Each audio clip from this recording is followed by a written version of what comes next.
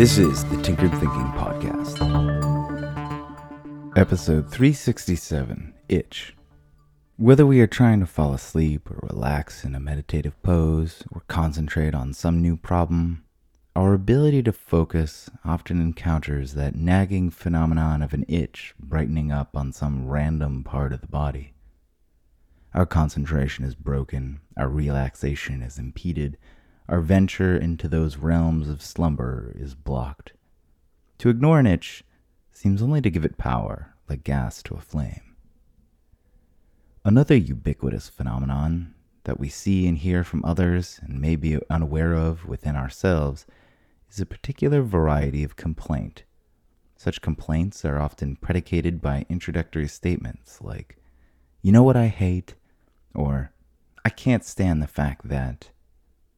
What remains unrealized for many people who gush such cranky observations is that they are automatically qualified as serious candidates to change things regarding their complaint. Naturally, most people told such a directive will rebuff with something along the lines of, "It's too big of an issue, there's nothing I can do."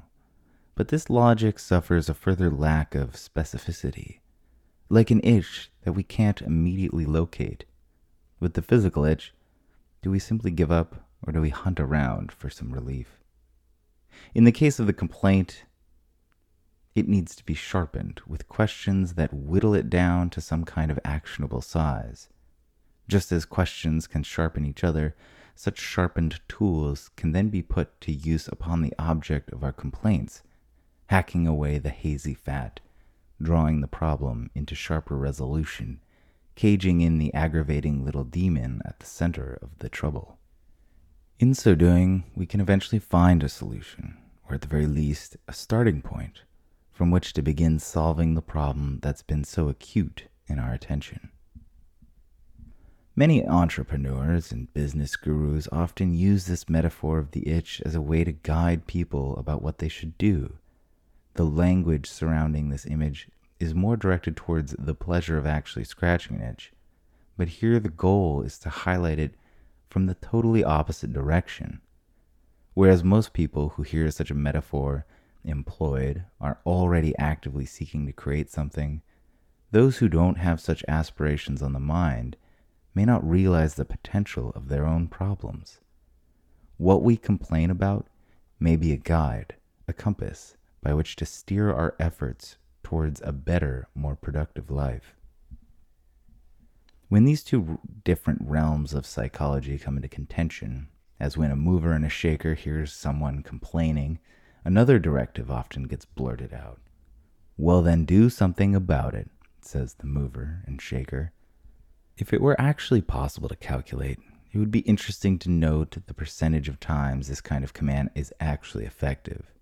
Chances are, it's low. The command works like a volley from one perspective to another. In essence, it's saying, stop looking at the world the way you look at the world and look at it the way I look at it. This almost never works, unless a fair amount of that perspective already exists within the target. Instead of an abrasive command that usually comes across as an offense to a person's complaint, we can benefit from wondering what strategy might be more effective. How can we evoke the same perspective within our companion in dialogue, instead of trying to throw a billboard with the answer into their face? As with riddles and puzzles, no one really likes to be handed the answer. We want the opportunity to ponder and succeed, even if it's just the smallest possible instance.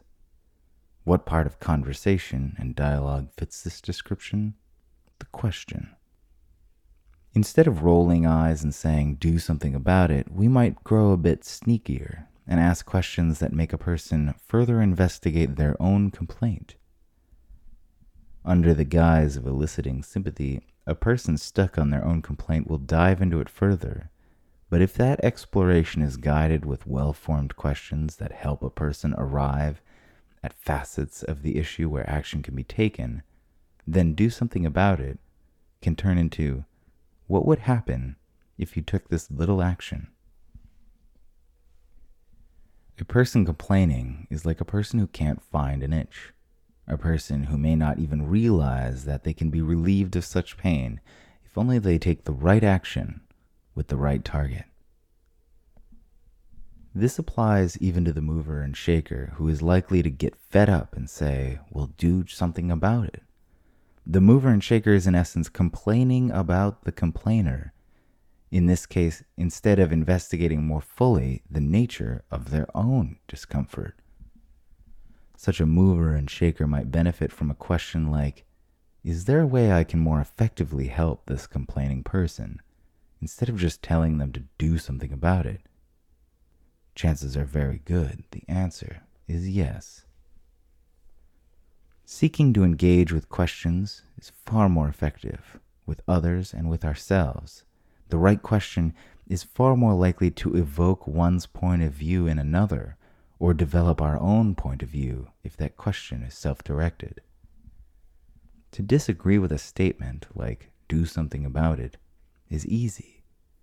Questions, on the other hand, can function like welcome invitations into new and unknown territory within a person's own mind, territory where your own perspective might also exist, or territory within oneself where a better plan of action might reveal itself. This episode references episode 30, The Only Tool, and episode 157, Conquer or Concur. If you enjoyed the theme of this episode, be sure to check out both of those next. This is the Tinkered Thinking Podcast. Thank you so much for listening.